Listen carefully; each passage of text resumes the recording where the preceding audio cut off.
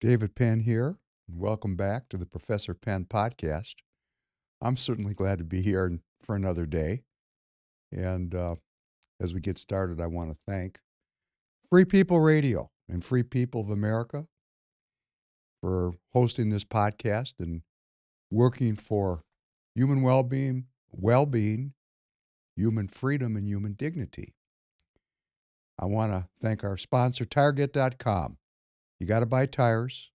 You can buy them from Target.com. That's Target.com. Everything you need for tires, and you fund the movement. It's a win-win opportunity.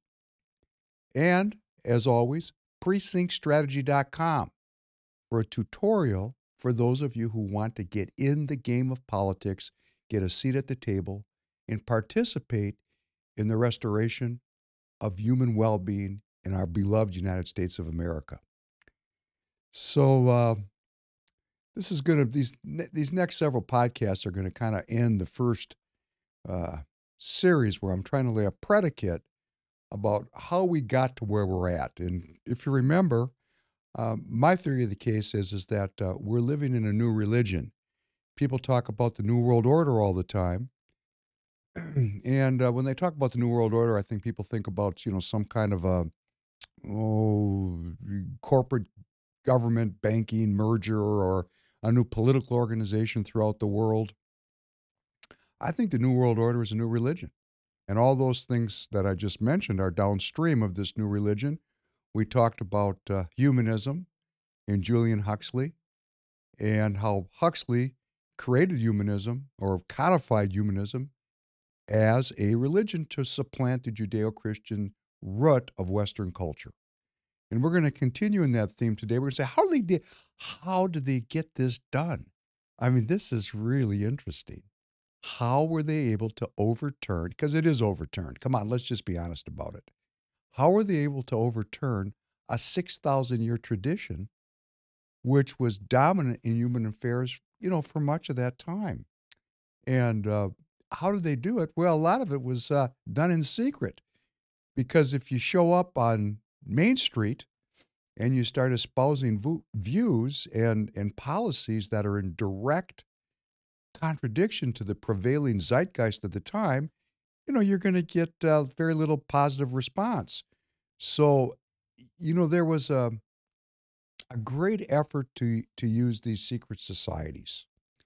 And I think it's in time for us as the American people, the free people of America, to understand secret societies, because although John Kennedy reminded us that we dislike secrets as Americans, because we're a republic and a democratic republic, and we have free speech and we want to have transparency and rule of law, we better understand what these people are doing, because they used the very freedoms that underlie and undergird our republic as the cover for their secret activities, which are in fact protected by the Constitution. So we need to understand these secret societies. But as always, I like to start out with a little bit of Ukraine news. And this is going to be a little bit of a twisty trip back into the Ukraine. The cold open this morning was fantastic scenes of combat when the Russian army was entering Berlin. And that was in 1945, for those of you who are history buffs, which all of us need. All of us need to be history buffs. I mean, if we don't know where we were, how are we going to know where we are? This is not that long ago, 1945, in the great scheme of things. And there are still people alive in the Soviet Union today, now called the Russian Federation, that have a cultural memory, or actually might have been children, when the Soviet armies entered Berlin. And that was some brutal fighting. And that brutal fighting was, it's going on again today around Bakhmut. That same kind of just horrible, last man standing, death and destruction, which we have not seen in Europe since 1945. Well, since no longer matters. It's going on right now today. But I really wanted to focus on the music that I had Tanner edit into that scene. That's, for those of you who don't know it, Shostakovich, oh, getting upset. Shostakovich Symphony Number 5. Very famous symphony. Now, I recognize that many of us are not classical music aficionados here in 2023. Uh, but interestingly, symphony music in the symphony life is actually a secret society. It's a good one to think about because it's not that threatening, although it is quite an effective secret society. We just don't understand its effect. That's why it's so secret and so cool. And I think I'm capable of commenting on this because this is one of the 3 secret societies that I participated in my lifetime, over 20 years of my life devoted to that secret society, which is the classical music subculture, which has its own rules, its own costumes, its own institutions, its own funding, its own rules, its own history, and its own great leaders and great men, and a creation myth. This symphony, classical music society, secret society, is actually a very important cultural mechanism. And what it does, to start out with the punchline, is it transmits a certain timelessness to the listener. When we listen to that Shostakovich Symphony Number 5, which is acknowledged throughout the world as a seminal work, a seminal symphony. It was actually composed and then premiered in 1937. Dmitri Shostakovich. 1937 was the height of Stalin's grip over Russia, called the Soviet Union. And Shostakovich, obviously, if you listen to that music, and I urge you to go to your favorite source, whatever it is, and listen to the whole symphony, it'll be a 40-minute, 50-minute investment of your time, and it will be time well spent. Close your eyes and feel the timelessness and the spirit of the Russian people. Feel their emotion, because that emotion that is embodied, is captured by that symphony. That emotion, that power, is what is confronting the Ukrainians. And that was written in 1937, that symphony. Those scenes of, the Russians entering Berlin, that was 1945. So that was actually written before that conclusive battle to World War II. But the music, the score, it's perfect. It's just perfect because it captures the indomitable spirit of the Russian people. And that's what the Ukrainians are facing today. That's what the Europeans are facing. That's what NATO's facing. That's what our leaders, well, actually, it's we the people. We the people are confronting that spirit. And, that is so interesting to me because just to share a personal anecdote, before I went off on a very different path, shall I say, as a young man, very young, I was a professional violin player. And that's why I know this symphony secret society, this classical music secret society.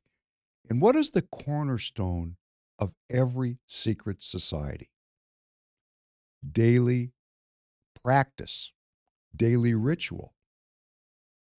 Anything that is a secret society is secret in that it's altering the behavior, the beliefs, and the well-being of its participants. People join secret societies because they believe in what those secret societies are promoting.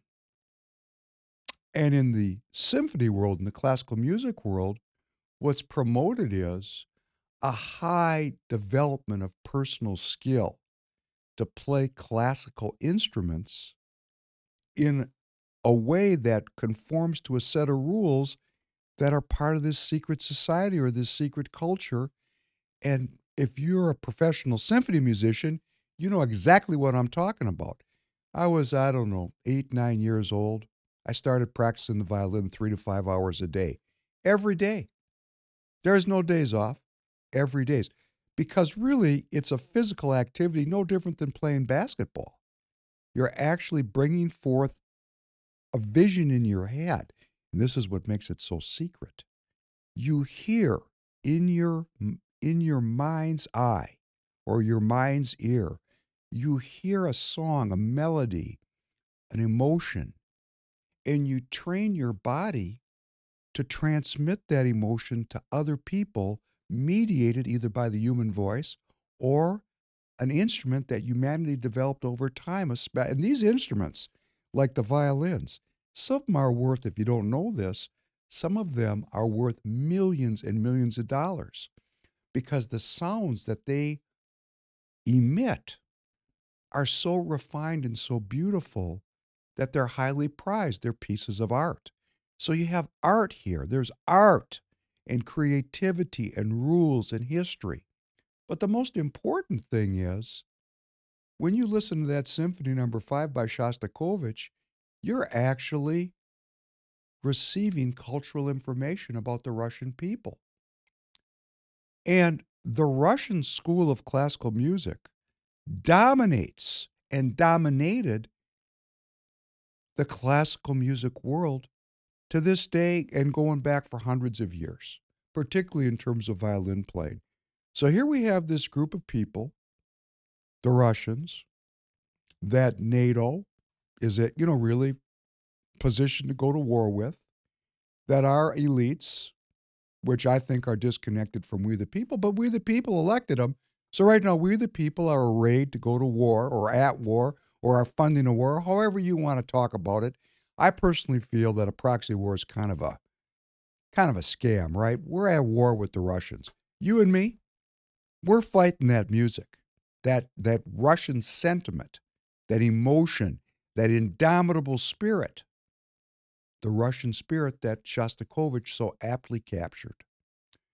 And what's so what is such a great contradiction is the Russians are such a great pillar of support for Western civilization because one of the fundamental pieces of any culture is its art. Of course, culture and art, almost the same thing in the popular mind. Culture within an anthropological, context, within a university context, has a very different meaning than when we say, "Oh, that person's cultured." That means they have studied the culture, so to speak, of the culture. And the Russian history and tradition of art, of literature, of music, it is so wound into the history of Western civilization. I have to say, why are we fighting with these people? They're one with us as Western culture. Their predominant culture, their base culture is Christianity. Now, they took a detour into Marxism, which we've talked about why that was, which was the unholy alliance of the crown, or as they said in Russia, the czars.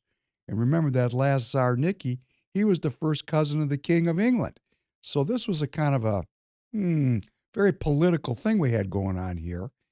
And the czars were a divinely ordained family that were in league with the church, and they had all the resources. There's that pyramid. They're up at the top of the pyramid, and all the money was flowing uphill.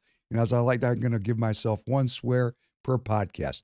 The money was flowing uphill to the czars, and the shit was flowing downhill. And the Russian people were very poor. In fact, they were called peasants. Peasants. It was an agrarian society, and life was not good there because there was not a broad-based distribution of wealth and opportunity. And that is the dichotomy, the way that Marx and the Marxists and the Bolsheviks were able to sneak in there and take advantage of the depravity of that organization of politics and subvert that culture. And it's, the Russian people have been on 100-year effort to regain their footing. And They have in large, there's a lot of debate about this. There's a lot of people that say, well, the Russians are scamming us. They're still communists. And there's certainly there is some element of truth to that. But there's been a huge resurgence of Christianity in Russia. And I think that we need to understand that the Russian people and the Russian history and the Russian culture was aligned with the West up until the Bolshevik Revolution, when Tsar Nicky was killed by the Bolsheviks, and that was the first cousin of the King of England. And at that moment, 1917, since that time, well, we've had a lot of conflict with the Russians. Maybe it's personal. Sometimes we get into these conflicts, and it's actually personal. And I want to remind everybody, our President Franklin Roosevelt, who was a very liberal Democrat, leftist, one could almost say verging on being a communist himself. And he certainly had a communist vice president, Wallace. We know this with a certainty. Not me making an allegation. Just have to read what the man wrote. And that's what's great about people. A lot of them write down what they think. Then we don't have to fortune tell. We don't have to speculate. We don't have to make up a story. We just need to take their story. Now, other people are going to say, well, they were scamming us with what they wrote. Could be true. Could be true. People are very sophisticated, particularly if they were raised in a secret society. They have exceptional skills. That's why it's a secret. But we know he was a leftist of the highest order because of what he said and what he wrote and what he believed in and what he worked for. But President Roosevelt, who was a leftist also, generated a very positive relationship with Stalin, Joseph Stalin, who was an autocrat dictator, a mass murderer, not a nice guy, but he was our ally during World War II. In other words, President Roosevelt, seeing the importance of an alliance against the Nazis, made a great relationship, and they called him Uncle Joe. Uncle Joe. Uncle Joe. Now, Churchill, who was also in power at the time, Winston Churchill, the English, here we're back to the crown. He was an ardent anti-Soviet, an ardent anti-communist, because there was that pre-existing personal animus between the leaders of England and the communists in Russia that went back to the killing of the Tsar and the Tsar's family. It was kind of a breaking point in world history. But my point in this introduction about the secret society of classical music is that the Russian classical music tradition and the classical music tradition here at Juilliard or Curtis, which are our top music schools here in the United States. If you haven't heard of it, there's a Juilliard School of Music. There's a Curtis School of Music. There's an Eastman School of Music. So a person like me that started practicing 3 or 4 or 5 hours a day when he was 8, 9 years old, if you rose to the top, which I did, you had an opportunity to audition for and spend your college years not going to a land-grant institution or one of these, private Ivy League schools, but you could go into a music preparatory school or a music finishing school and then take your place in the, pantheon of symphony musicians or solo performers. And this is really a great life. I mean, it's almost like being a priest. Let me take that back. It's exactly like being a priest. You have specialized knowledge that is highly spiritualized in nature, and your conduct is determined by that culture. And you basically have a job for life because of your skill. Once you get into a symphony, you have you don't really have tenure, but it's hard to get rid of you. And you have it's a very beautiful lifestyle. I mean, I wanted it for myself. I just ended up going a different route for a variety of personal reasons. But the Russian school of music, the Russian style of developing classical musicians is identical and was actually the paradigm that we here in the United States sought to replicate. So let us not think that these Russian people are so foreign to us. This classical music culture is a critical fundamental building block of our Western culture. And it's a way that people feel a timelessness and a connection with 17th century, 18th century, 19th century. And it is very political. This symphony number 5 actually was titled by Shostakovich, A Soviet Artist's Practical and Creative Response to Just Criticism, also known as Symphony Number 5. I want to read this again because it's very political. Art is political. A Soviet artist's practical and creative response to just criticism. Stalin had gone to one of Shostakovich's operas and was very racy and very sexual and very postmodern. And Stalin stormed out, and the next 2 days later, Pravda started to criticize Shostakovich, and he went into kind of he was afraid that they were going to pick him up and put him in a gulag.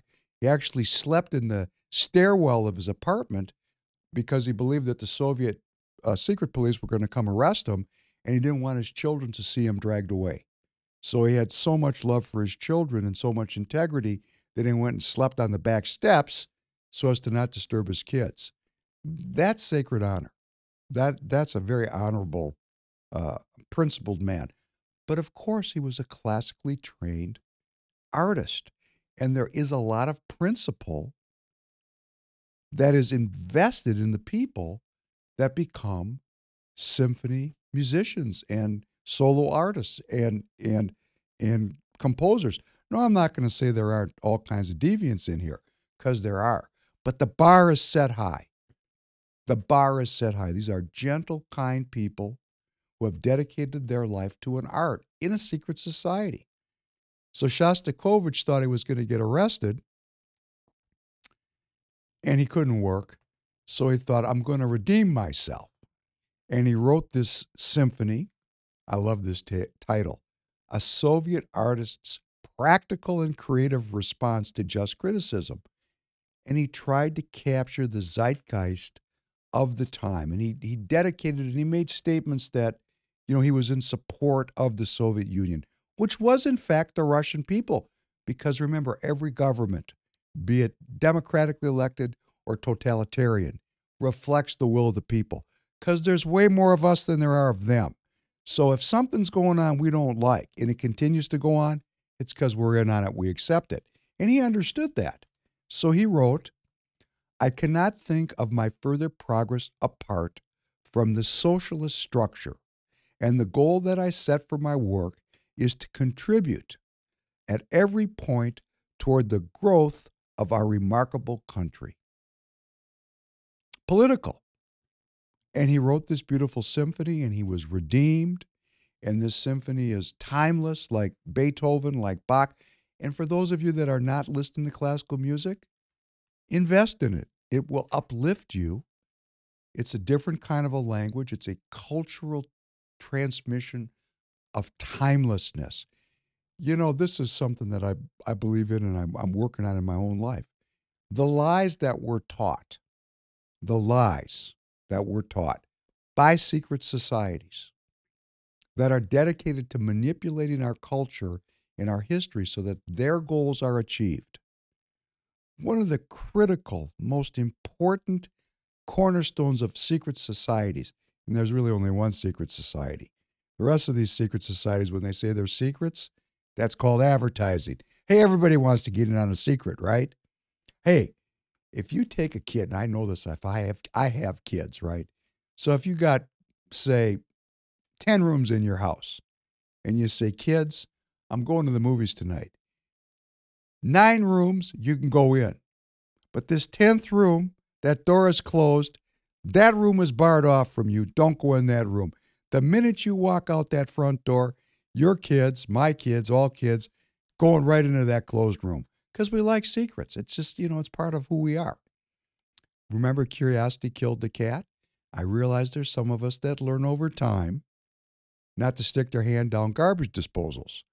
But, sometimes it takes a few trips on that, like touching the stove when it's hot. It takes a few practice rounds to understand that if you touch that hot stove, you're going to get burned. So we like secrets. And most secret societies, when they say secret society, you know what? They're just looking for people to join by saying it's a secret. It makes it cool. There's one secret society that's really a secret, and we're going to get down to those people sometime over the next couple of podcasts. But I'm using this symphony, this classical music secret society as kind of a model because they do have a goal in the classical music world. There is a goal. They are transmitting cultural information. They're a fundamental building block of Western culture. That's classical music. I enjoy it. I don't listen to it as much as I used to, and I don't play violin anymore. And I don't do that because, hey, that's something you got to do 3 hours a day. If you can't put 3 hours a day into it at least, and just hang it up, okay? So, Shostakovich has been roundly criticized. Why? Because it's political. So many people in the West said he was a sellout to these communist forces, that he tried to redeem himself and get himself back in the good graces, which of course he wanted to eat, and he wanted to be with his kids, and he didn't want to get dragged off to a gulag. Okay, but I look at it a little bit differently. I read so many reviews of his work that were being written now in in this period, modern period, because his music keeps getting recycled, right? They keep playing it. Minneapolis Symphony Minnesota Orchestra plays it. The Berlin Philharmonic plays it. The New York Philharmonic plays it. There's these great symphonies, and his work is constantly refreshed and played. In fact, this Symphony Number 5, I remember it by heart. I can probably play most of it. If I could still have the physical skills, I can remember it in my mind. Remember, what does a secret society do? You take something in your mind that you see that other people don't see, and you train in a mechanism of making it reality. Oh, there's the secret. There's nothing more to it than that. It's called the act of creativity. That's the big secret, okay? How do you create something? So, all these people are critical of Shostakovich because it suits the current narrative about the Russians. Russians bad. United States good, right? Okay. So let's criticize Shostakovich for knuckling under to the pressure of the Soviet. Well, first of all these people, let's see how they're going to do if they're sleeping in a stairwell thinking about getting arrested and dragged away. It takes a little bit of bravery to even get up in the morning. But I look at it totally different because I'm trained in these creative arts, right? 3 times. 3 different secret societies. And he really never knuckled under. What he did was he said, by any means possible, I'm going to take what I hear, what I'm given, because those people who are artists know something very hard to codify is going on. How is it that you can hear something that complex in your head and get it on paper and then have a cultural mechanism of 100 musicians that are skilled enough to play what it is you've put together for them, and it has a cultural meaning and a significance capturing the zeitgeist of the times? This is very, very big, okay? This is big. This is not something you get up in the morning and say, oh, I'm going to write a symphony. I'd like you to get up tomorrow morning. First thing in your mind is, I'm going to write a symphony. Never played a musical instrument. Don't know anything about symphonies. What I'm trying to say is, you have to practice this for decades to be a player. That's the hallmark of a secret society. Are you devoting yourself to the mechanisms that are in that secret society to develop those skills of bringing forth creativity? That's what it really is. That's what it is. Changing the nature of our world through practice. So when I say, please get off the couch and join your local political party, that's a secret society. You got to work on it every day. Now, if you want to sit at home and complain, That's okay, but it's not very productive. The productivity comes from doing the work, the everyday work, practicing and developing the skills to take your ideas and make them real. Take your ideas and make them real. Who in our society has the will to do that? And that's what's so interesting about Shostakovich's Fifth Symphony, that I put with that will to conquer the Nazis. They conquered them. This was total war. There was no negotiation.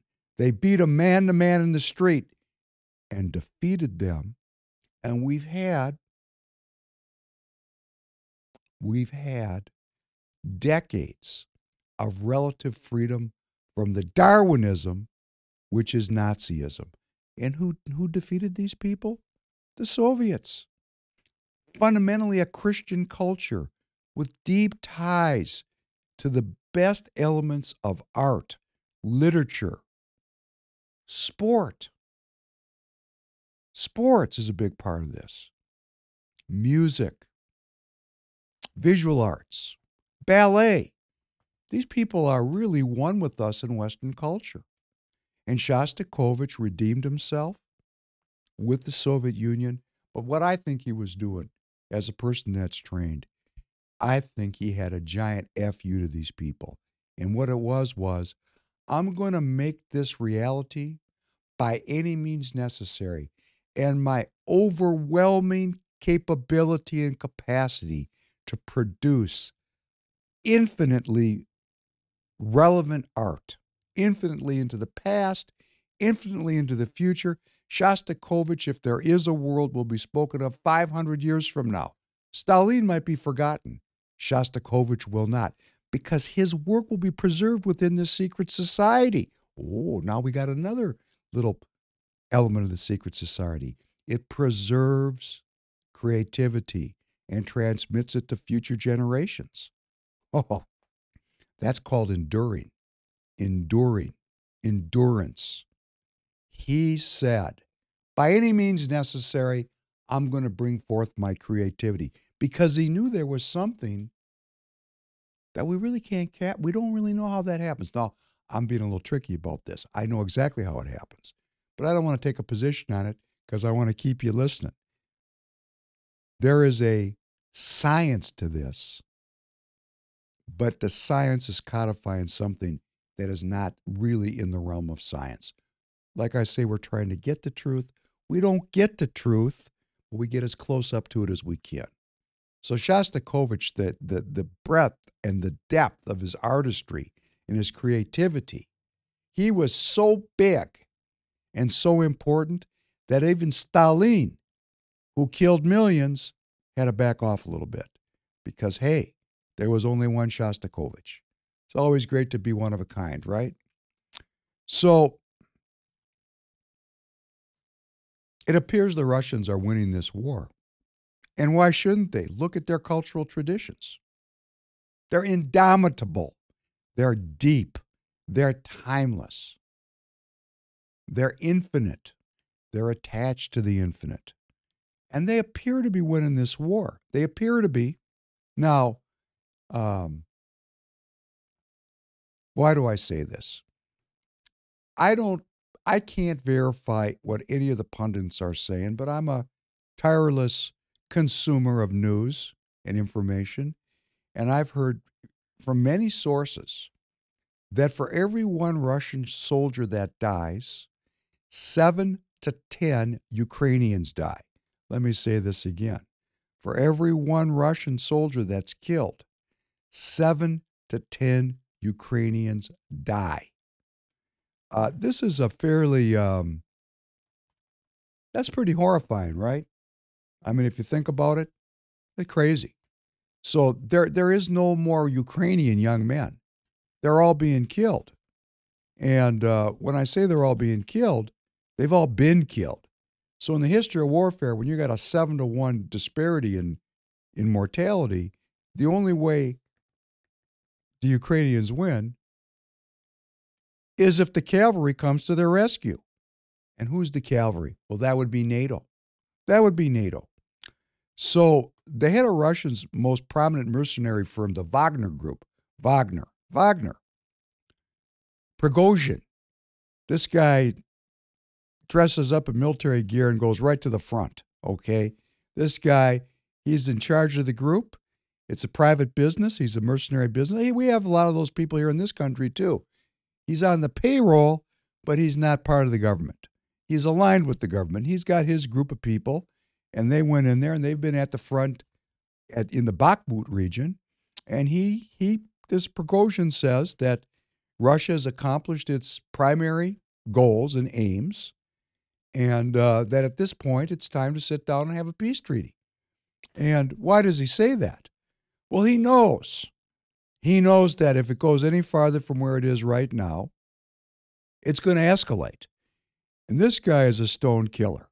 So when stone killers start to say, let's put our weapons down, when a stone killer is a peacemaker, I think we better pay attention. Tanner, could you play this next piece about Stoltenberg in the Ukraine, please? A handshake that will infuriate Russia. President Volodymyr Zelensky hosted the leader of NATO, Jens Stoltenberg, for a meeting in Kyiv.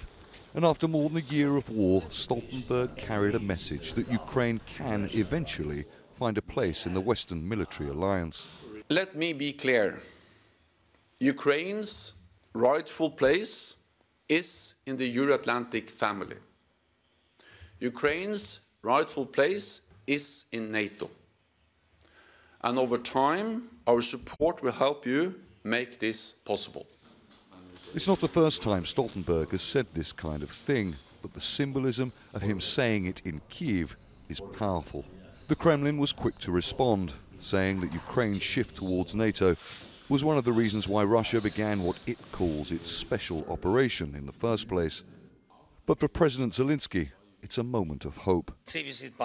We interpret this visit of the Secretary-General, the first of the full-scale war, as a sign that the NATO alliance is ready to start a new chapter in relations with Ukraine, a chapter of ambitious decisions. I urged the Secretary-General to help overcome the restraint of our partners in supplying some weapons, including long-range weapons, modern aviation, artillery and armour. Delaying decisions is time that is lost for peace, and this means the lives of our warriors. What Zelensky will immediately get is more of this. Russian-designed MiG-29 fighter jets donated by its neighbour and NATO member Slovakia. They may be old stock, retired from use by Slovakia last year, but Ukrainian pilots are familiar with them, and they can go straight into service as Ukraine prepares for its imminent spring offensive. But more immediate needs are defensive. Russian air attacks by missiles and drones continue. 8 civilians were killed in this attack on the eastern city of Sloviansk last week. The Ukrainian Air Force Command now admits that it needs more ammunition for its air defenses. So here we are, right back where we started. The Wagner Group saying, okay, that's enough. Why? Because even though the Russians have consolidated the eastern Donbass region, and the special operation was started because of the increasing likelihood of Ukraine joining NATO, which puts NATO right up on the Russian border. And now Finland has joined. I mean, the NATO's not backing off here, right? So where are we going to head with this? If the Russians, which they seem to have about 1 million troops massed in that region, and they're confronting really the Ukrainian army's shot. We learned in the leaked documents which came out from the young airmen, if they're true or false, we don't know. But what was leaked was the Ukrainian air defenses are almost completely degraded.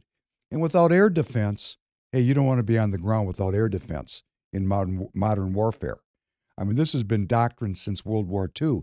You have to coordinate your air defense with your ground forces, or your ground forces are, hamburger.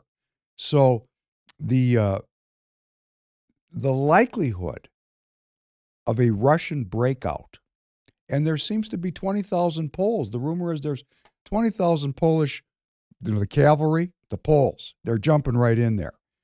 And there's 20,000 Polish fighters in the Ukraine. Hey, what's going on here? This is becoming a general war. So even the Wagner Group, Prigozhin, but what you would have to say is a crime boss, right? He's in charge of a giant mercenary army that functions all over the world.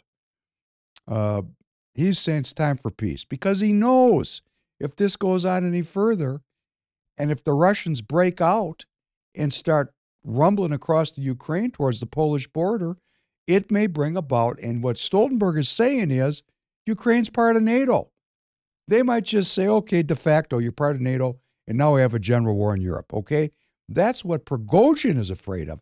And conversely, if the NATO forces are able to push the Russians back, the Russians have said, we're not going to suffer a strategic defeat at our border.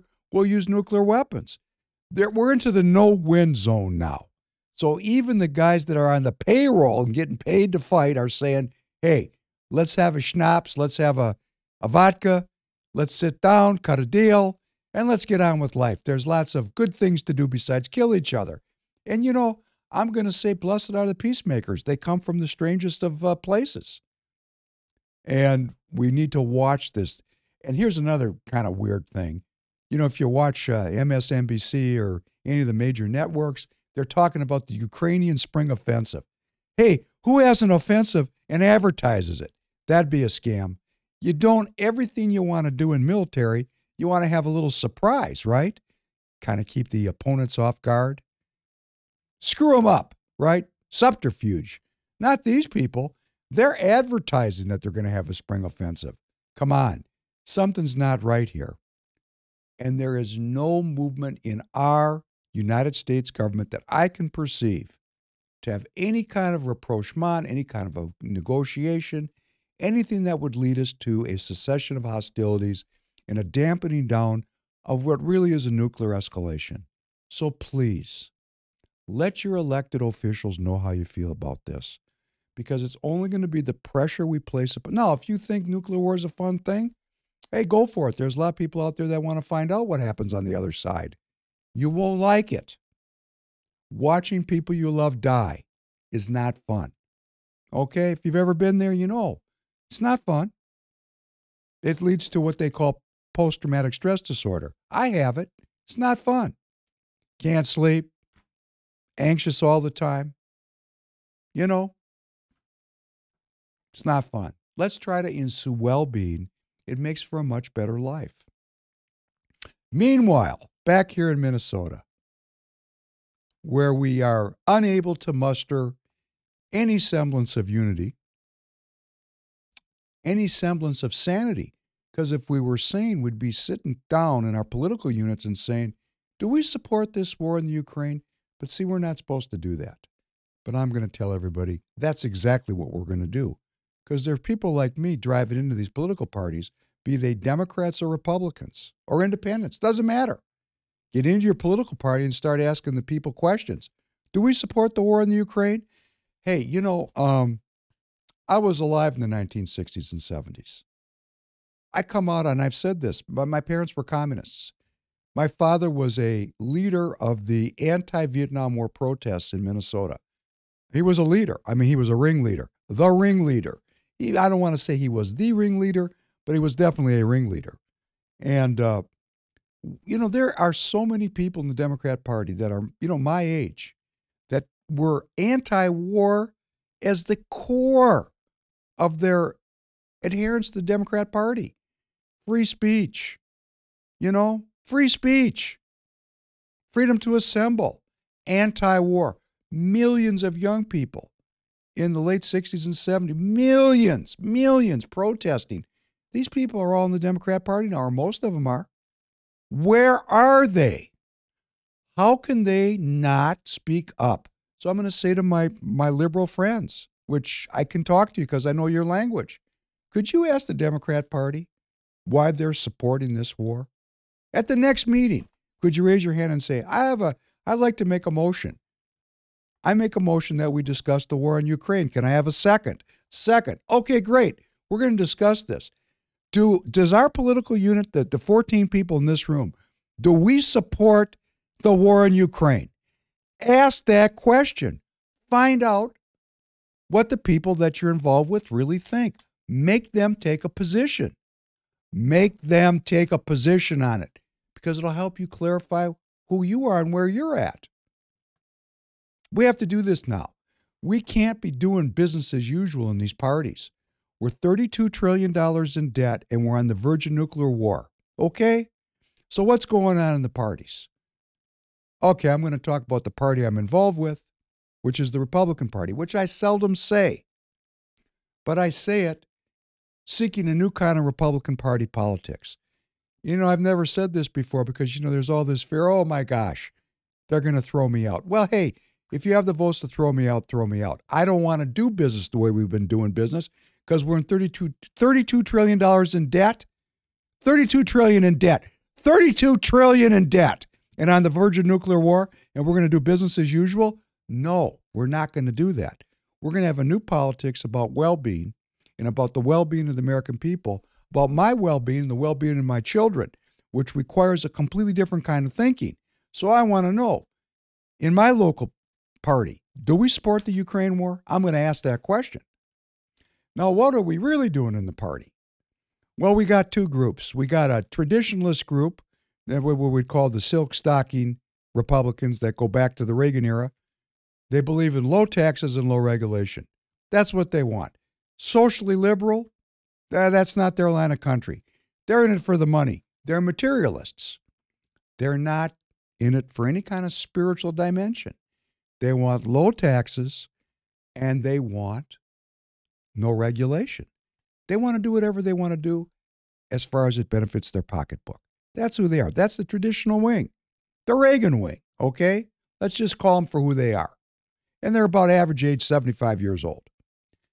There's another wing of the party that came in with the Trump people. Actually, it goes back to the Tea Party and et cetera and so on. People that have had enough, and they want not a globalist world where we're pursuing profits at the expense of everything. They want a national, sovereign United States of America where there's something going on for we the people. And they have been associated with Trump, which I think is a mistake. President Trump is a salesman, and he's a great salesman. Let him sell. But the ideas of having national sovereignty, about moving back from a global governance, which it's too far from the people. Remember, my theory is if you get governance too far from the people, where the people are living, those people that we erect up there, up into the ivory towers, they don't give a shit about the people. The eating's good where they are. The living is good. They forget where they came from. So I personally don't think we can have governmental structures that are way far away from the neighborhoods within which we live. I like to have things local. And we got these two groups. We got the globalist group, which is the traditional low tax, low regulation, corporatocracy Republicans. They're the corporatocracy. Money at all costs, okay? By all means necessary. It's all about the money, okay? And then we got this more spiritual group, which we would hope they're spiritual. They believe in some spiritual ideas like America, the idea of America, a sovereign America, fiscally responsible. A lot of them are religious, which is in a whole other conversation. But these two groups really have been at war with each other since Trump hit the scene in 2015. At war. They hate each other. They hate each other. But we're not supposed to talk about it. Don't work it out. Don't bring it up. Just hate each other quietly. As if that's going to generate the kind of political constituency and coordination that's going to lead to an argument that is embraced by all the people. Because what I want, what I'm looking for, I don't want a 50-50 America. That's ridiculous. That only serves forces that seek to divide us. Let us remember, there are very sophisticated people that come out of secret societies. They're trained in secret societies. We have this one, the symphonies, the classical music. It's a secret society, okay? Any of you out there have PhDs? I'm just wondering. Because if you have a PhD, you understand the university is a secret society. All of our kids are kind of cannon fodder, getting their 4-year degrees in, I don't know, English, gender studies, whatever it is that's in the liberal arts now, okay? And it was that way when I went there. Anthropology, sociology, history, political science, economics. This is all kind of a a fugazi. That kind of obscures what's really going on there. What's really going on is the best kids at math, because that's what our educational system rewards. The best kids at math and science, they're hiding in there with all the other millions of students, and they get discovered. You know, they knew they were good at math in seventh grade. I knew I was really good at math in seventh grade, best in my school. I was really good. As you know, I graduated high school a year early. When I graduated a year early in 11th grade, hey, I was the best at math in my school. When I got to the East Coast school I went to, hey, you know, there was a lot of guys that were good at math, and there was a lot of women that were good at math. In fact, not only they were good at it, they liked it. I was good at it, but I didn't like it. I liked to do other things, like, I don't know, athletics. I like, you know, kind of artistic things. These guys and gals, these people like to be in that math world, that science world. It felt good to them, and they got sucked up into the PhD programs. And you get up into a PhD program funded by our government to the tune of $400 billion a year, which is 40% of what's spent on higher education. You enter a secret society. If you have a PhD, you understand how it works. But let me share with you, if you're not, you have to get very specialized training. You have to apprentice and serve your time. You got to work, I don't know, round the clock, studying, okay? You have to come up with original product, creative product that contributes to the knowledge of Western civilization. You have to come up with something new. And that's not easy to do. So you have to serve your time. You have to teach. You have to be a teaching assistant. So you have a PhD advisor. He's got to teach because, of course, they got to keep up appearances, right? So they let you go work with all of the basket weavers. So you have to teach them the best you can whilst you work on your PhD under the advice and leadership of your advisor, who already has a PhD. He's a great man or woman. They have tenure. They have rules. There's rules there. There's things that you can do and there's things that you can't do. There's ways that you dress. There's a tradition. There's great men. We're going to talk about one of the greatest of the greats here very shortly, Sir Bertrand Russell. There's a tradition there. You have to learn that tradition. You got to learn it just like if you're going to be a symphony musician or a composer. You got to learn the history. You got to go back and look at all the literature back to day one. You have to familiarize yourself with the discipline. You have to make relationships with other people that are coming up through the ranks. And you're formed and shaped, and voila, you're ready to go to work for the military-industrial complex for a very good pay after you get your PhD. After you get your PhD. And you can't get your PhD if your ideas diverge from the orthodoxy, because you have to go before a panel. Now your advisor takes you to his pals. Pals. These guys are pals. Remember, they chum around in the same department, maybe for 20, 30 years together. They're an orthodoxy. They are promoting what they believe. And they get to take you and teach you what they believe. And if you don't think like they do, hey, guess what? You can go get a job like me in the business world. If you stand up to them and you say, hey, guess what? That's BS. You get a couple shots at that, and then it's hit the streets, buddy. You're out of here. So it's a secret society, and it has a goal. And we've said, what is the secret society of the universities? Humanism. Secular humanism. The scam is it's secular. That's a scam. Actually, the entire university system is about the power of the human intellect to positively shape the evolution of Homo sapiens. That's what the whole project's about. And it's been that way since the 1880s when Darwin came up with the codification of the theory of evolution. And as I've said, he was on the payroll of the crown. And what a great way to justify your business model of slavery and piracy and drugs. If I'm smarter and stronger than you, of course I get to dominate you. That's the theory of evolution, the survival of the fittest. What a great group of guys. And they have complete control of the university system. And we wonder why everything's screwed up. They want it to be screwed up because they're so smart, right? If they wanted to be well-being, we could accomplish it. But their secret society has a completely different goal, which is the overthrow of the 6,000 years of tradition, which we call the Judeo-Christian bedrock of Western civilization. And they've succeeded.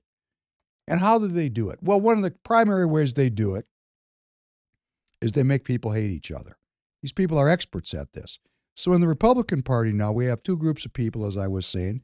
We got this traditionalist group, and we got this nationalist group. I'm not going to call them Trumpers, because this group's going to be out there long after Trump is gone. They hate each other. Hate. Every once in a while, it comes up to the surface, too. Most of the time, they keep it damped down, because this is Minnesota. Hey, Minnesota, nice. We like to get along with each other. Very seldom does somebody actually come out and say, I hate you. But they do it. I get a lot of it. My back has started to look like a pincushion from getting stabbed by these people. Anyhow, I digress. Let me just say, this argument, nationalist, globalist, they've taken it down a notch to obscure it. Now we have a new theory called ballot out, ballot in. The Republican Party is supposed to go out and chase ballots, because that's what the Democrats do. We're supposed to learn from our Democrats. They've changed the laws, and we have to take advantage of those laws if we ever want to get any of our Republican candidates elected. And then on the other hand, we got a group, these are the nationalists, because this group on the ballot chasers, these are, of course, the traditionalists. They want to be like Democrats. And then we got this other group, the nationalist group. They're concerned about the integrity and the rules that surround the elections. Two groups hate each other, have completely different goals and methods and tactics, but they have one thing in common. They're both saying the same thing. The message doesn't matter. And that's really of deep concern to me. And I know I have close friends in both groups, and they're going to hear me say this, and I'm going to get a lot of criticism. But I'm going to say, please, before we start criticizing, let me explain my theory here. It says, judge not lest you be judged. We live our life by the judgments we hold. What we're saying in these elections now is, unless we get this electioneering right, be it through ballot out, ballot in, or by dealing with the election laws and strategies and what's happening in the election machinery, unless we get this sorted out, the message doesn't matter. And I have a different idea. My idea is, let's come up with a completely new message. Let's not have it tied to the parties. And why do I say that? $32 trillion in debt and on the verge of nuclear war. These people have had control since 1963. Look what they've generated for my children, for your children. And if you have some plans to live for a while longer, for you and me. We're totally screwed. Screwed. And we're supposed to be told this is an accident. They want us to believe it. It's an accident. Shit happens. No, this kind of shit doesn't happen. This is very intentional, what's happening here. Now, some of it could have developed, relatively by accident. But somebody from a secret society with great skills of creativity, and we're going to start talking about some of these people, they manipulated the mentally weak, and they created these conditions. So what I'm seeking is a new message, a new politics about human well-being that is so attractive to the American people that both parties resonate with it. And instead of having this 51-49 thing, how about 70-30? I want all the people that are with human well-being on one side of the equation and all the people that want humans to die on the other. And that's really what we're talking about here. I wasn't going to get into this, but let me just say, I found a United Nations website about population. Here it is. You can all go find it. It's just a picture of 8 billion people. And I realized on here that the reason I was interested in it, there was, some sources where it was coming from. Because, of course, the United Nations is a secret society. Any of you in the United Nations? Any of us know how the United Nations work? I don't think so. I don't think we have a clue what's going on there. So this chart that I'm talking about was put out by the United Nations Population Division. And I went to their website and I read it very carefully. And it's very, very reasonable. Very, very vanilla. Very vanilla. I'm going to read it. The division was established in 1946 to serve as the Secretariat of the Population Commission. Over the years, it has contributed to and supported the global dialogue on population and development at the United Nations, producing regularly updated demographic estimates and projections for all countries, as well as providing data which are essential for monitoring the status of implementation of internationally agreed development goals in the area of population, including those contained in the Sustainable Development Goals, SDGs. I didn't have to read any further. I knew they were referencing something that most people weren't going to go look up because it's just too much work, right? I mean, come on. Why would I want to get in the way of watching porn on the internet or getting high or watching the NBA?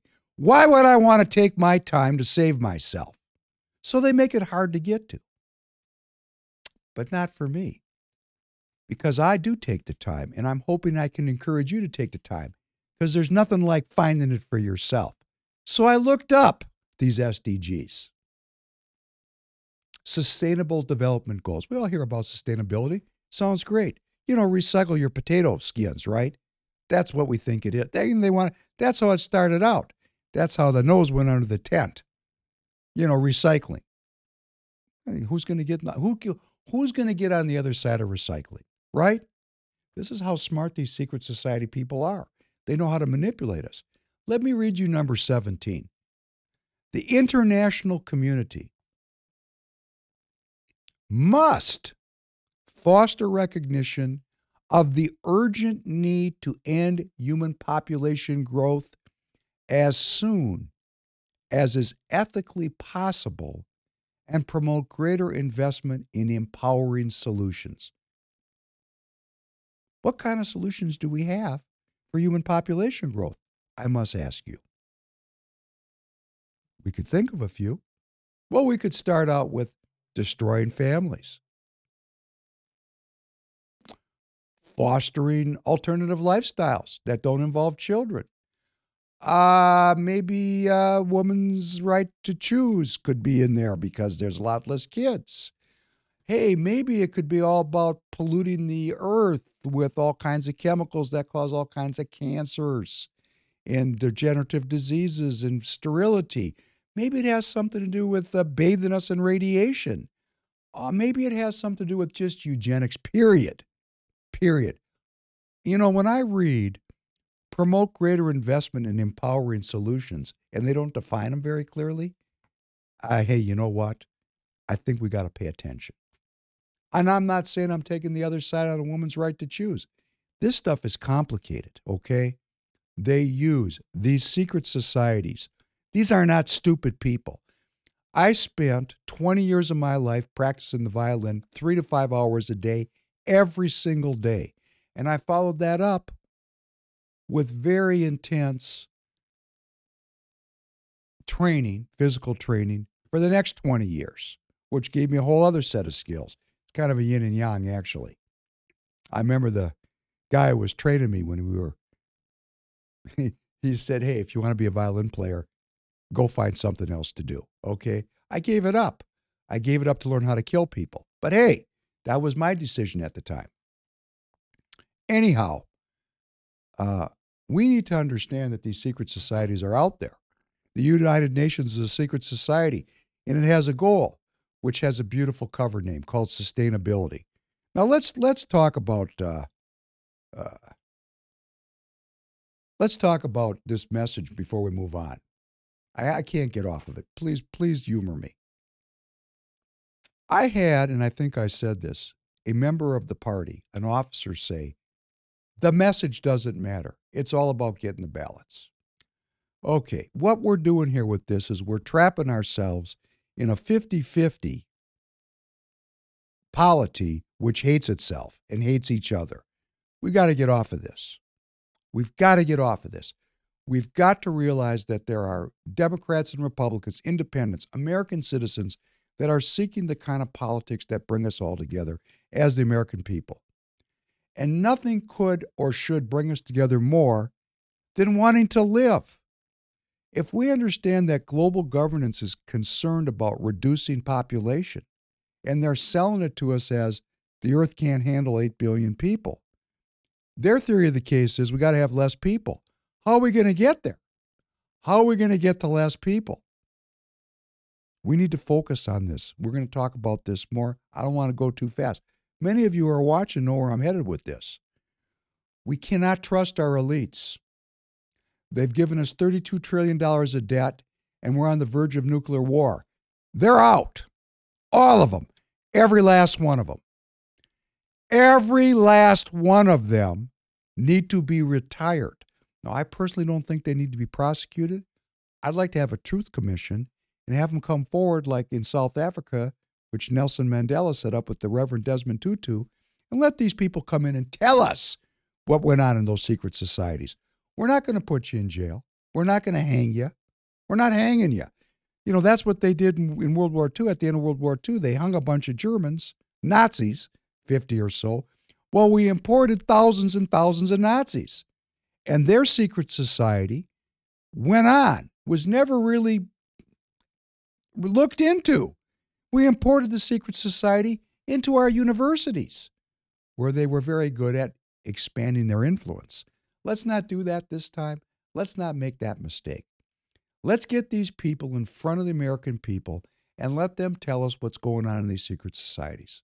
That we might all understand that we are inventory, that we are scheduled for termination, and that they're in fact killing us.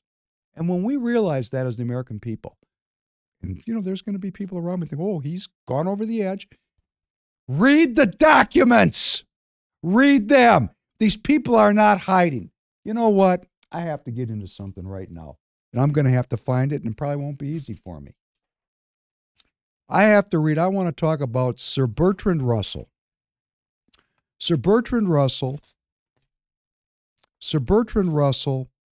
was the first Yuval Noah Harari. Now, Sir Bertrand Russell, for those of you who don't know him, well, we're going to see him. Let's play him first. Let's play this piece on Bertrand Russell. The first one on God. I do not pretend to be able to prove that there is no God. I equally cannot prove that Satan is a fiction. The Christian God may exist, so may the gods of Olympus, or of ancient Egypt, or Babylon. But no one of these hypotheses is more probable than any other. They lie outside the region of even probable knowledge, and therefore there is no reason to consider any of them.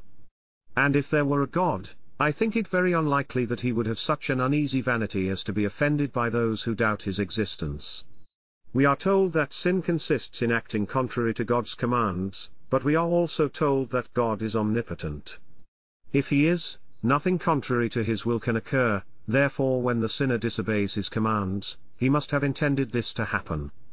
Religion is a set of beliefs held as dogmas, dominating the conduct of life, going beyond or contrary to evidence, and inculcated by methods that are emotional or authoritarian, not intellectual. Okay, for those of you that don't know, this is classic Satanism.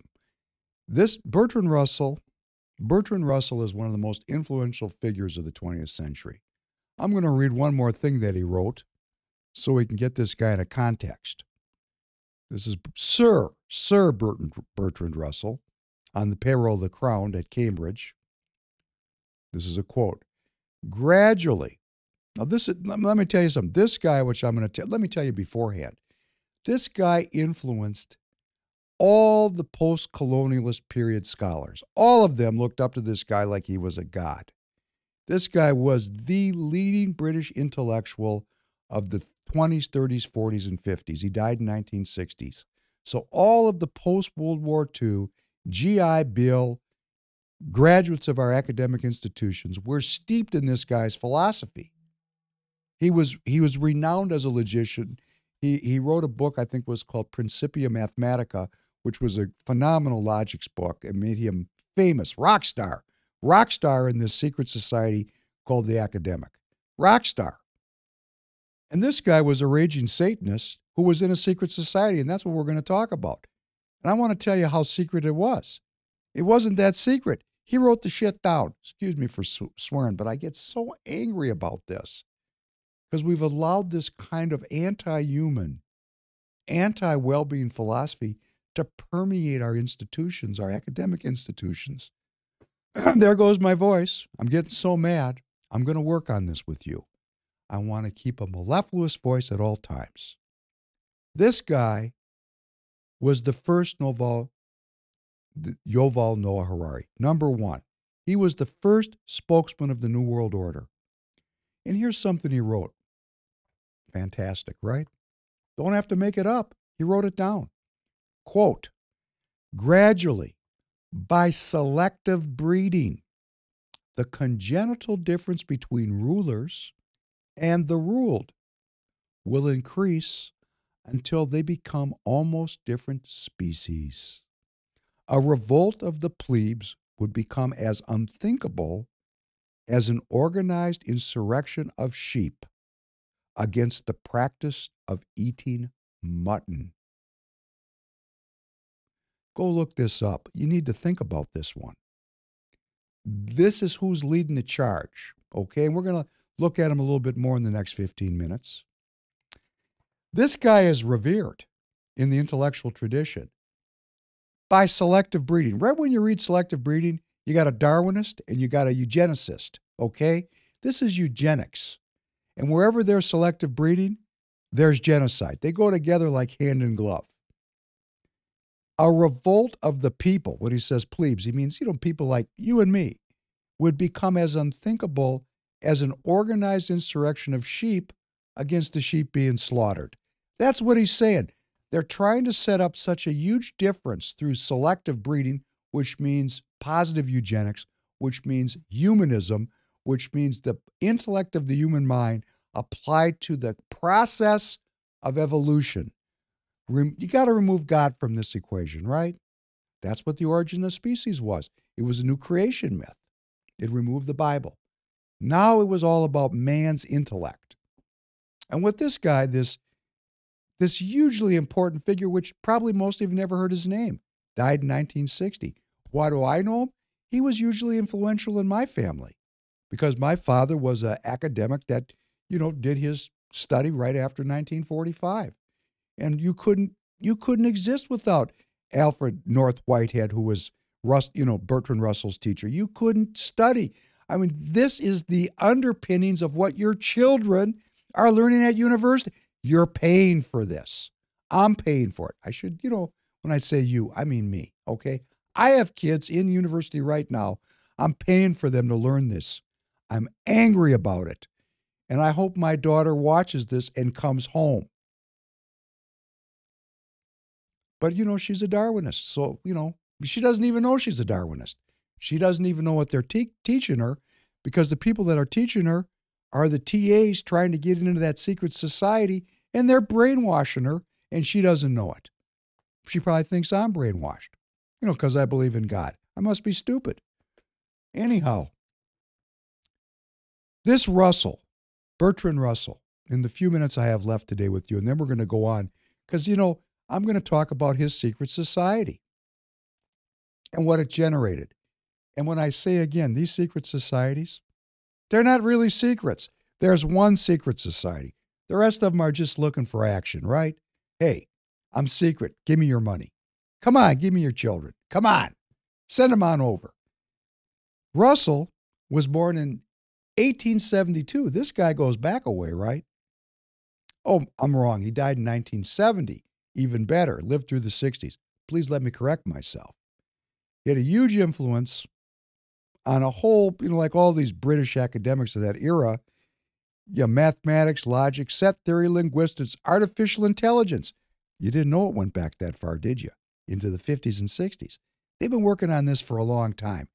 All funding of our universities going back 100+ years has been to set up the artificial intelligence and biotechnology necessary to evolve humanity such that Homo sapiens is extinct. I'm not making it up. These people write it down. It's all over the YouTube. Go learn what these people are up to, because we might be able to come up with a political messaging that maybe 80% of the American people might be down with, which is called We Want to Live. We are the well-being party. We are the people that want to survive. We don't want to be evolved. We don't want to be clipped out. Because when they say evolve Homo sapiens, it sounds great, right? Until you realize you're a Homo sapien and you're going to be irrelevant. These are the Nazis. Okay, we're going to have to talk, I guess, about that secret society between the British and the Germans, too. That would be called the academic institutions. He was one of the early 20th century's most prominent logicians and a founder of the analytic philosophy. Okay, this guy was big time. And then, he decided to get involved in a little group, interestingly called the Apostles, a secret society at Cambridge University. The Apostles. You know, like the Apostles of Christ.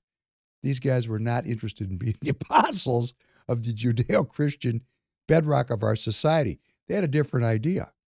So, you know, what I do is in my own way, which I encourage you to do it too. I went to King's College, Cambridge. I went to their website and I said, okay, certainly this is a secret society. There won't be anything there. And much to my surprise, these people promote the secret society. And here's what they say. I got to read this. Hilarious.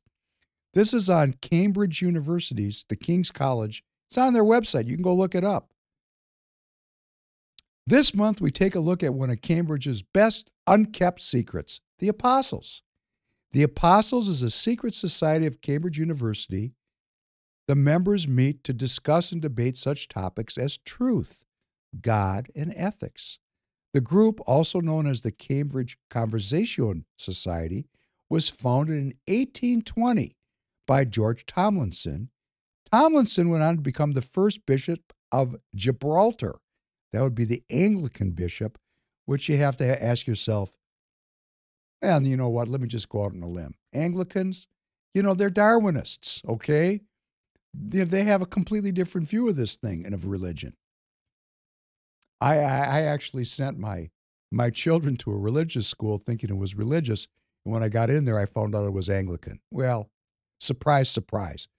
They taught my kids that religion is a scam, and I paid for it. I actually paid for this. This is how stupid I am. Let me be self-revelatory about how I feel about this. One did not simply join the Apostles, and in the early days, election had to be unanimous. A potential candidate did not know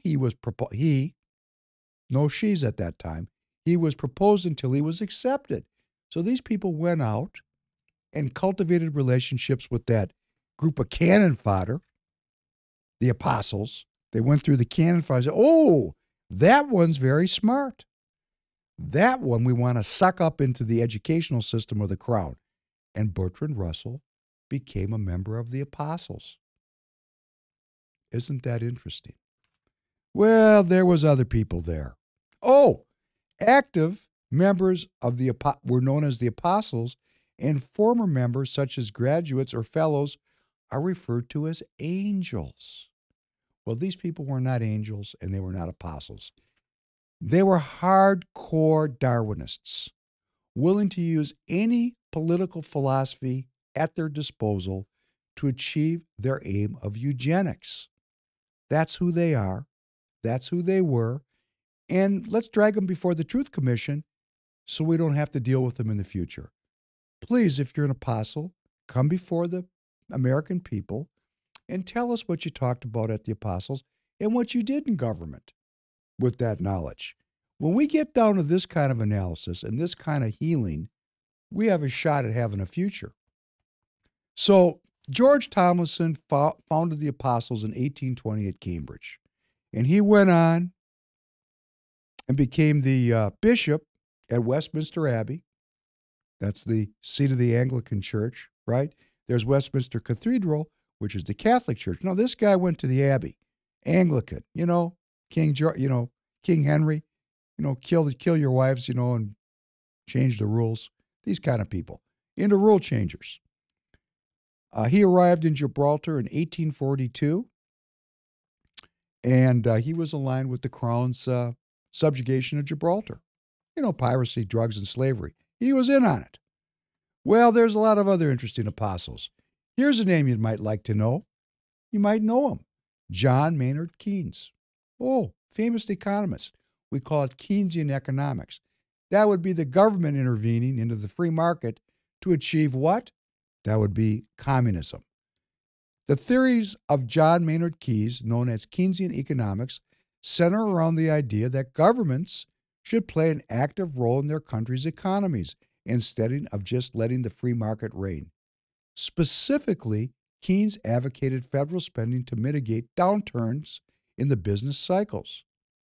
Far from wanting to rehabilitate capitalism, Keynes was building a case to replace it with a form of democratic socialism, in which most large-scale capital investment spending would be undertaken by the state or by quasi-public entities. Okay, he was an apostle. Well, there was many other apostles. Leonard Woolf, because this is a secret society now, right? Obviously, these people had a sense of humor. They called themselves the apostles. Previous members were angels. I mean, these people were like undoing. Their goal was to undo the Judeo-Christian bedrock of the society. Because if you are going to advocate for government being the center of people's lives, you have to displace what had previously been the center, which was with the relationship of man and woman to God. They had to push that God thing out of the way if they were going to have a new world order. These are the new world order people, going back to the 1880s with Darwin and Spencer and Galton. This is the British intellectual tradition. This is what all of our children are taught. It's taught all the way down to kindergarten now, because over generations and generations, they've just penetrated every mind, including mine. Including mine. All of us are steeped in this kind of thought. Leonard Woolf, author, publisher, and civil servant. He was married to author Virginia Woolf, another person you might want to look up. He was a member of the Labor Party and the Fabian Society. Oh, more research. Another secret society. So now we got two secret societies cross-pollinating. We got the Apostles and the Fabians. Who are the Fabians? Oh, Fabians. Oh, now we're getting down to it. These are the people that are these are the people that took the time to practice every day, to develop the skills to make their ideas reality. You got to take your hats off to them. And because I'm going to run out of time today, I want to say, I'm not talking about this to scare you. You think these people didn't have trouble putting their pants on like I do, like you do? Think they didn't stumble around sometimes, putting their underwear on, they kind of tripped up a little bit? You think they didn't have all kinds of foibles and problems? They did. What they did was the work. And if they were able to do this to our society, where we stand on the verge of nuclear war with $32 trillion of debt, which is not an accident, they've been working on it for over 100 years, then I guess we're going to have countervailing secret societies, because we have to train in how we're going to make our ideas into reality. And that doesn't mean being clumsy. That means being well-trained. That means doing the work every day. Go to precinctstrategy.com. Join your political unit, be it Democrat or Republican, and start to imbue it with integrity. Start to work and learn. That's all these people did, and look what hell they brought loose on us. So if we're going to survive this, we're going to have to get as serious as they are. Don't want to. Hey, I'd like to, play baseball on the weekend and hang out with my kids and go to the mall and spend money. Wish I could. Sorry, I can't. It's all hands on deck. Get on deck. Fabian Society. It's a British socialist organization whose purpose is to advance the principles of social democracy and democratic socialism via gradualist and reformist efforts in all democracies rather than revolutionary overthrow. Because when things are revolutionary, they bring about a counterreaction. But if they boil the frog slowly, hey, maybe he doesn't jump out. We're the frog, we're getting boiled. Unbelievable. Unbelievable. Listen to this one. We champion and celebrate Fabianism, the belief that radical long-term goals are best advanced through empirical, practical, and gradual reform. Okay? And what do they want to create? Equality of power, wealth, and opportunity. Of course, except for them, they're the leaders. Everybody else, we're on the bottom of the pyramid where the shit flows down. A value of collective action and in the collective. They're into the collective. Sustainable development. Oh, hey, this thing's been around a long time. 1820, sustainability. Multilateral, international, and globalist cooperation. Are we getting an idea who these people are? Are we getting an idea that these secret societies have won the day? Some of these people that were involved with these folks, with Bertrand Russell, I mean, it's just, amazing. G.E. Moore, English philosopher who, with Bertrand Russell, Ludwig Wittgenstein, was among the founders of analytic philosophy. I mean, come on. Fantastic, right? Rupert Brooke, he was a poet. They had artists in there because, of course, culture includes art. There's the Bloomsbury Group, another secret society. What is this group? It's a bunch of neighbors that got together on Saturday morning and had tea and talked about it. I got a Saturday group. Maybe I should turn it into a secret society. Many of you are watching me. Hey, you want to go secret? We'll probably have 500 people in a month. Because if it's a secret, everybody wants to get in on it. Everybody likes secrets. It really was not any secret. They just lived in the same neighborhood. Bloomsbury.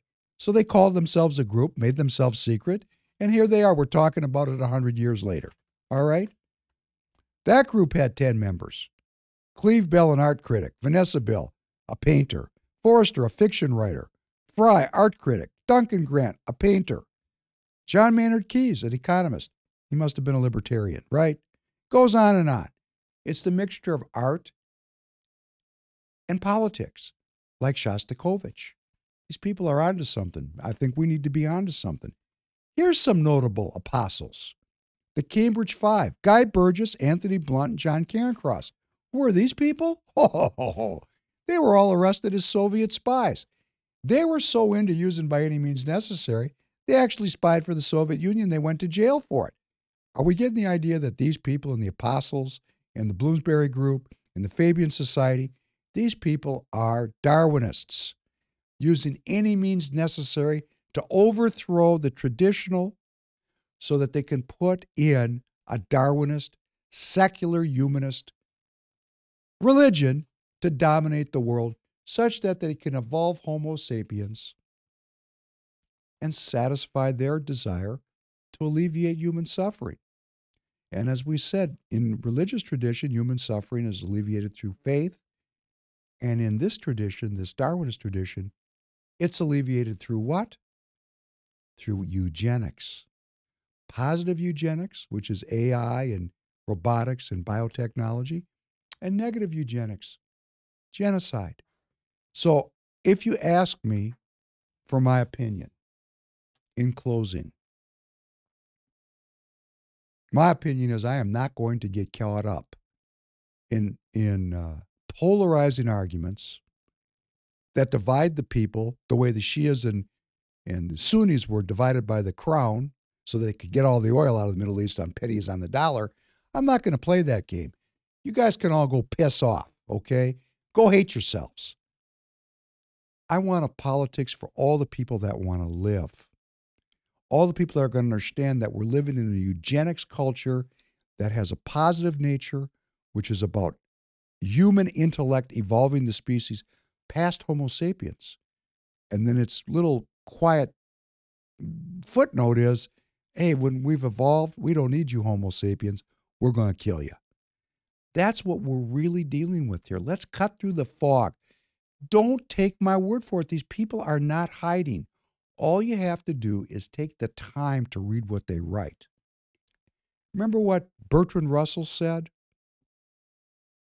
That there's going to be such a difference between ruler and ruled that there's no possibility of overcoming this.